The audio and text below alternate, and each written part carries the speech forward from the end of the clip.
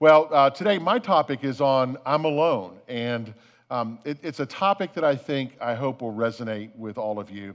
Let me just stop and just share that while Patty and I were away, we met a guy named John. In fact, we met John at the beach, and John was a great guy. He was a family man. He's had brought his kids and some of their friends on family vacation with him. I mean, what a great guy. I mean, who would do that? Bring more teenagers to vacation with you. But John did that. And I learned a little bit about John. He's from Ohio. All of our Ohio folks are going, yay, Ohio.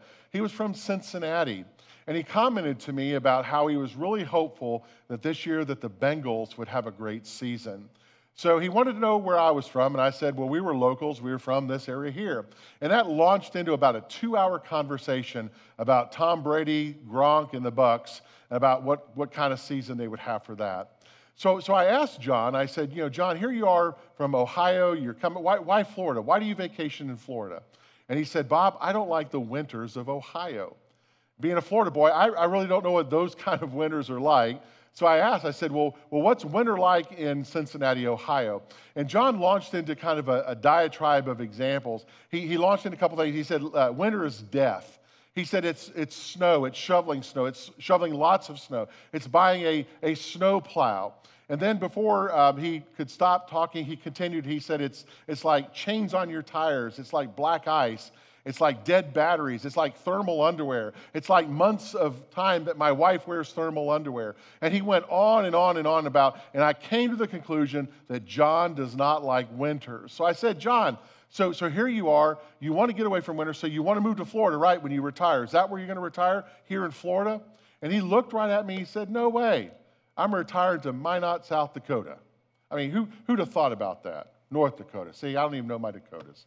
But listen, souls go through a wintry season too, don't they?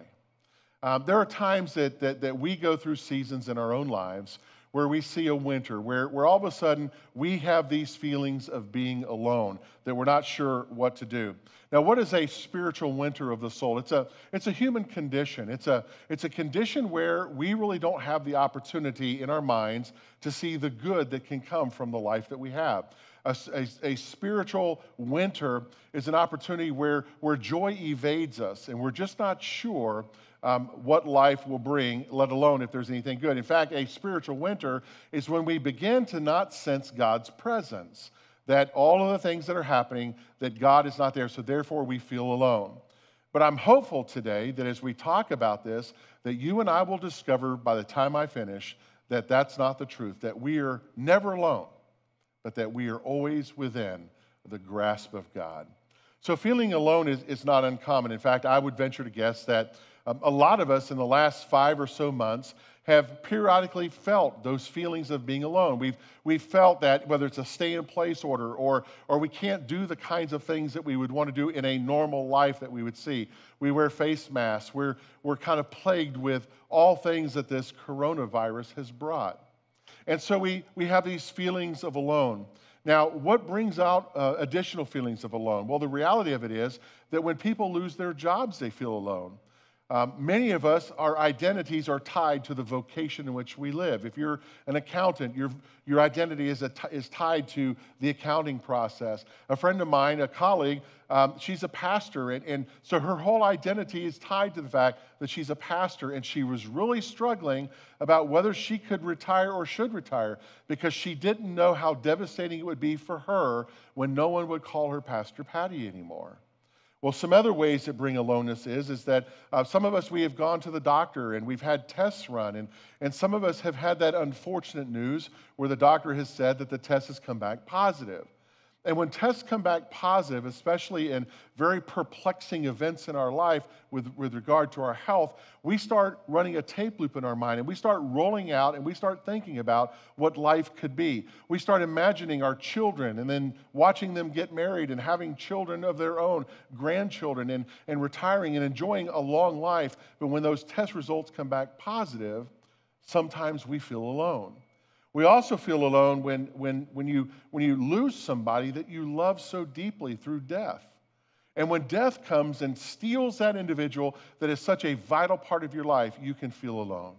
So aloneness and being alone are a plethora of feelings and emotions of things that we see. Some of us find ourselves alone because we're afraid, and therefore we feel that we cannot move. The great Christian writer C.S. Lewis, one of the things that he dealt with was his own dealing with where is God and sense of aloneness when his wife died. And look at what Lewis wrote. He said, where is God? Isn't that a question that many ask? He said, go to him when your need is desperate, when all other help is vain. And what do you find? You find a door slammed in your face, he writes, and a sound of bolting and double bolting on the inside. And after that, nothing but silence. So when we look at this, the question becomes, why do we feel alone? I mean, we have people everywhere, but why do we feel alone? And for many of us, we feel alone because we feel God is not to be found. And that loneliness comes and strikes us. We had a series not long ago called Lamentations or Lament. And we talked about some of the books of the Bible, some of the scriptures like Ecclesiastes and the book Lamentations and a third of the Psalms, 50 of the Psalms, talk about lamenting, talks about ways in which we as human beings are struggling with our loneliness when we feel that God isn't there. And I shared with us that sense of feeling alone can draw us into a capacity of not only physically feeling alone, but spiritually and emotionally. Well, in the book called Job, it's a piece of our, what we call wisdom literature of our scriptures. It's a story of a guy named Job, and Job is a person who would be what I would call the epitome of loneliness. He was the epitome of feeling alone. When we look at the book of Job, and as we evaluate that, we understand that here's a guy who often wondered throughout all the readings of what this book says, where is God? In fact, the scripture kind of starts off with some unknowns, and it begins like this. It says, in the land of Uz, there lived a man whose name was Job. And the readers, which is we try to figure out, well, who is Job and what is it? And the writer is very sketchy with kind of giving us a lot about Job. What we do know is that we try to figure out where Uz is and where is that geographically. A friend of mine was talking to me recently, and he said, Bob, Uz is near Djibouti. And I'm like, well, where's Djibouti? I mean, who knows where that is? So we're not really sure. But here's some things that we don't know, is that the scripture says that Job was the greatest man among the people of the East. Now, it doesn't say that he was a Hebrew. It doesn't say he was an Israelite. It just says he was a wise person, a great person of the East. And the writer's point is trying to help us to understand that you and I, at some point in time in our life, we too could be Job. That Job is us and we are Job. So the problems in this book come out in what I would call the problems of the entire human race. All of us wrestle with some time about the reality of loneliness. We wrestle with the fact that we feel alone, that there's nobody with us, or that we can't reach out and touch God explicitly or implicitly in that matter. But in the beginning, we learn about Job. The scriptures say that he was blameless, that he was a man of obedience, and that he was a man who feared God and he shunned evil. And in some ways, we would even look at Job prayed for his children and prayed and prayed and prayed again just to make sure that they wouldn't make bad decisions to fall into evil. So here's a great guy who finds himself in a dilemma, who finds himself in the midst of loneliness. So what we learn as we begin to read about all the good things about Job, we understand that winter is coming to the land of Uz. In fact, winter is coming like the coronavirus. It's coming, and it's going to bring an awful time that happens, that Uz will now find a good man who is struggling with feeling alone. So Uz will be a place not just where suffering comes, but where it comes without warning, where it comes without explanation, where it comes without understanding what the solutions are that could be there.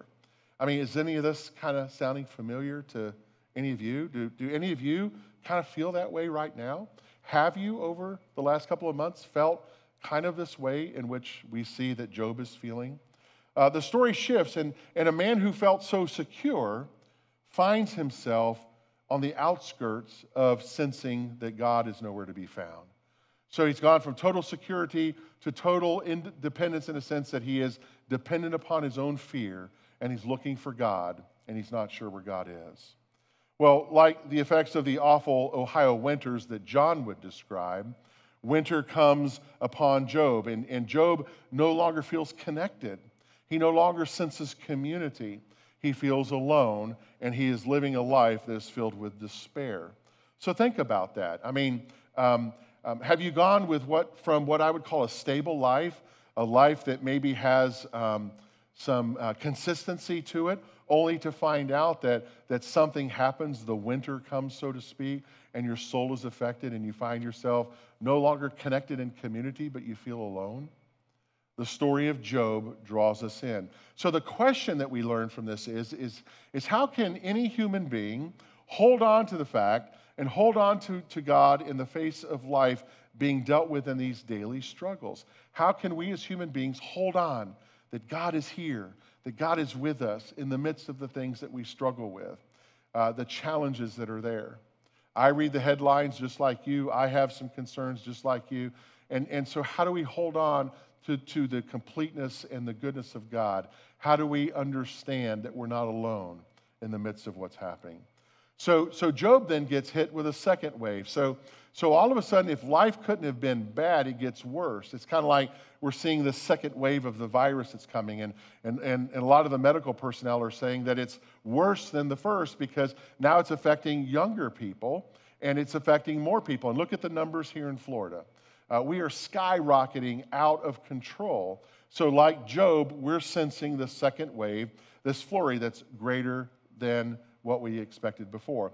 So what little bit of confidence that Job has about recovering, what bit of confidence Job has about getting back to some normalcy of life begins to fizzle away. And he gives up and he sits on an ash heap and he just sits there. Now, some will ask, well, why does he do that? And maybe he's in depression. Maybe he's just ready to kind of just give up. Maybe he just doesn't know where else to turn. So he goes to the local dump and he sits on an ash heap and he begins to feel even more isolated. Have you ever felt that way? Have you ever felt kind of isolated or that you just kind of want to find the local dump and sit on an ash heap because there's just nothing else to do? Well, that puts us right in the middle of this story. Now, Job's wife begins to say things that just don't make sense. She looks at her husband and she says, "Curse God and die." And listen, you've probably said things sometimes that weren't really what you meant, or because of the intensity of the emotion and where you were or what was happening to you, you might have said some things that maybe you would not have said otherwise. Well, she's beginning to experience a lot of fear. She's beginning to experience uncertainty. She sees her husband Job withering away, and she ultimately understands that on this trajectory, he's going to ultimately die and leave her all alone. In fact, when she says those words, my guess is she's also complimenting some words that Job himself is thinking, but he's just not saying. So Job finds himself in this place, and he feels alone, and in his heart, he's begun to struggle. So we learn about now Job's friends. There's a good side to his friends, and there's not a not so good side to his friends. The good side is his friends recognize that he's in trouble, and they understand that they need to do something about that. And they understand the pain in which his life is in and how lonely he's feeling. So what do? They come to his home. They come and they visit him. And when they come and they see him, they cannot believe at all who this man is, because he no longer looks like their friend. He no longer looks like Job. The despair and the loneliness has just really transformed and changed him into a shell of a person. So what do? They began to think about, what can we do to help our friend? Now, my guess is that if you've ever had a friend who's been going through some challenges, if you've ever had a friend who's feeling lonely, if you've ever had a friend who is in despair, most of us, what we do is we put on our tool belts and we go to their home or we go to wherever they are, and we want to try to fix the problem that they're trying to endure. In fact, what we do in trying to fix that is we try to give them reasons as to why this is happening. We're trying to tell them, well, it's happening because of this, and this. And the truth is, it likely isn't. But then we take the next step of trying to fix it, because then we try to say to them, you'll get over this, it's okay, God will get you through. We give all those sunny phrases that we put. And most importantly, what we're trying to say is, don't cry anymore because it makes us feel bad because we don't want to see you cry. And that's the human nature of where we are. In fact, Job's friends come, but they don't do that. Listen to what the scriptures say. They sat on the ground with Job for 7 days and 7 nights. No one said a word to him because they saw how great his suffering was. Now imagine, have you ever gone to somebody who's been lonely, gone to somebody in despair, gone to somebody who feels alone? Have you ever sat with them 7 straight days and nights without saying a word? Folks, that's something we learn in ministry called being the presence of Jesus for somebody. Not coming in and trying to solve their problems, not coming in and flapping your gums, trying to help them to feel better, but coming and sitting in the midst of their loneliness and their pain with them so that they know that they're not alone. And that's what his friends do. The Apostle Paul says this. He says, mourn with those who mourn. Mourn with those who mourn. Come alongside those who are feeling alone. Come and sit with and be community for the lonely. Paul is pointing this out. Paul doesn't say provide people with quick fixes and answers. Tell them, words and phrases that will hurry up and help them to feel better. Paul doesn't tell us to do that at all. He says mourn with those who mourn.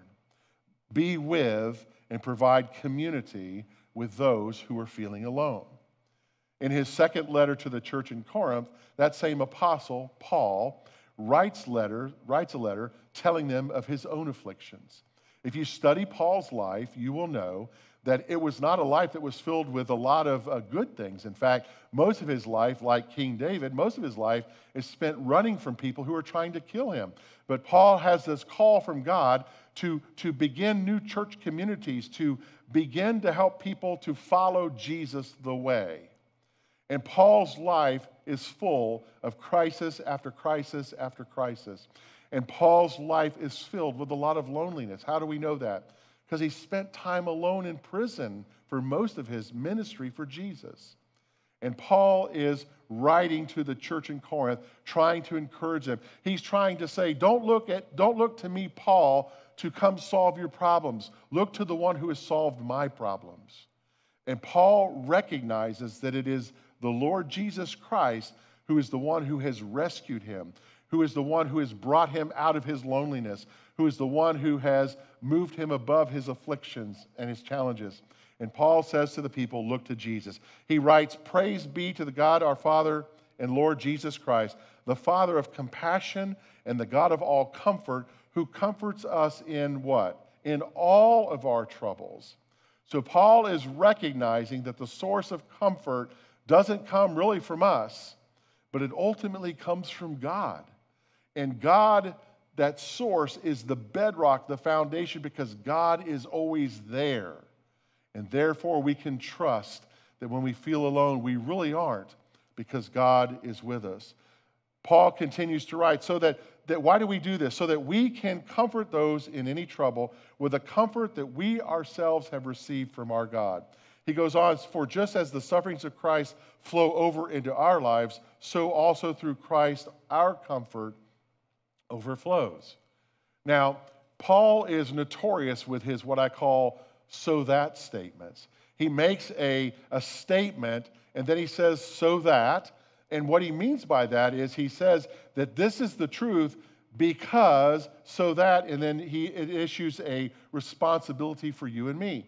So Paul is saying that we have a responsibility as believers to come alongside those who are lonely, that you and I are to come alongside, and we are to share with them, not to solve their problems, but to share how we felt God's presence with us, that on the other side of the dilemma, on the other side of the challenge, when we look back, we saw how God delivered us through that.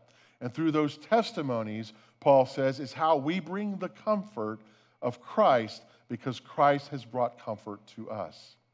Is this making any sense? I hope it is, because it defines the importance of continuous community in presence.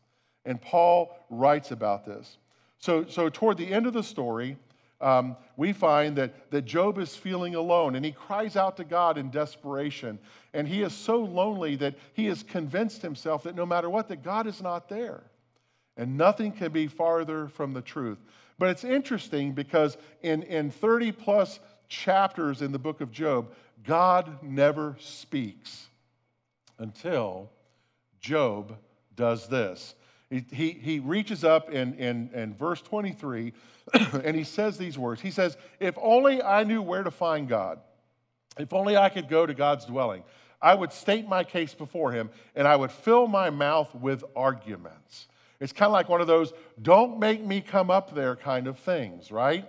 But what Job doesn't realize or recognize when he says this is that really he's going to be told to put his money where his mouth is. In fact, it goes back to that statement, never say something unless you mean it. So Job is saying, if I could find God, if I could stand before him, I would tell God this. And then all of a sudden, God speaks.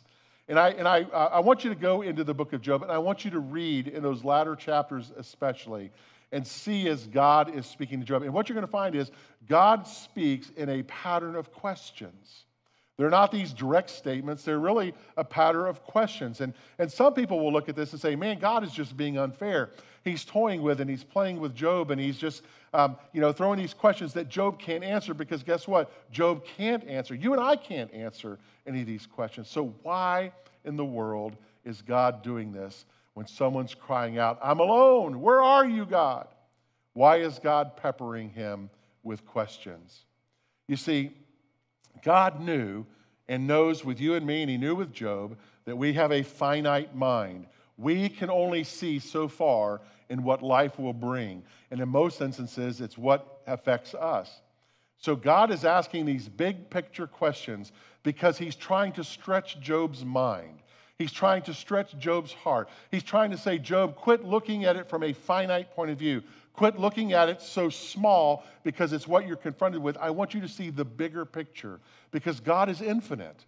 And God is saying, I want you to see where this is, Job, in my eyes. And he raises Job's eyes in that fashion. So let's think about that for a second. I know with me, and probably with you, when we get upset, when we feel alone, when we're feeling lonely, we focus on our own needs, don't we? We're not really thinking about anybody else. We're thinking about us. Let's just be honest. How's this going to affect me? Why is this affecting me? Why is this doing this to me? Why am I this? Why am I that? How can? And we ask all those questions.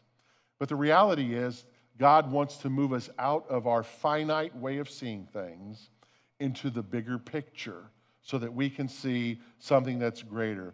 When God is asking these questions, he's stretching Job's mind and ours. Let me take you specifically to Job 38, 25 to 27. Listen to what God says. He asks this question of Job. He says, who cuts a channel for the torrents of rain to water a land where no man lives? So who takes a desert and who cuts through that desert an avenue for a river of water, and nobody lives there, okay? He says he does that to satisfy a desolate wasteland and makes it sprout with grass. So he's saying, who does that, Job? Who takes a desolate wasteland, puts a river into it, and sprouts grass when nobody lives there, when it's a desolate place? But who does that? Who puts that goodness there? And he's helping Job to see. So one of the things we find out is that in the ancient world, rain means something, because rain came few and far between. So for the ancient world, they would immediately say, wait a minute, rain is something that we need. It sustains us. But not only that, it restores us. It is that which is needed of life, and it begins to bring things in perspective. So why would God water a land where no one lives? Because God is a gratuitous God of goodness.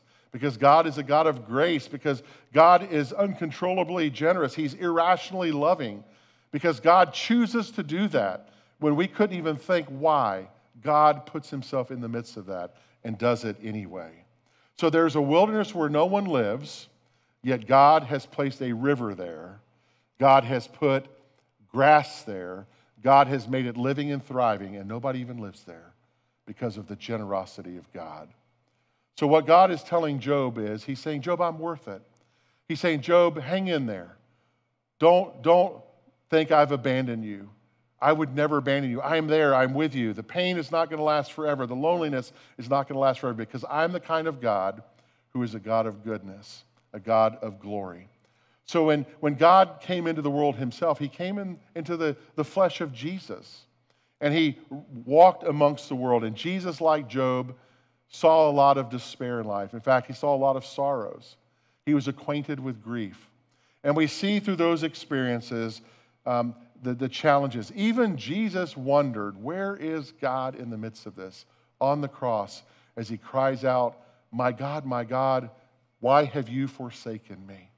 But what we learn from that is that in the winter of life, when Jesus was furthest from the Father, he's the closest to us. And therefore, he walks with us. He is there. Jesus is never closer to you than he is right now. Don't let your mind, don't let your fears, don't let whatever it is that causes you not to see that, don't let that take precedence over the truth. The writer of Hebrews says something that's very important. And what the writer says is that God says, I will never leave you. I will never abandon you. I am with you always. You see, the truth is there. So is God with you? Are you alone? You're not alone. The presence of Jesus Christ is with you. Jesus felt it. Job felt it. You can trust it. God is with you. You are never alone. Amen.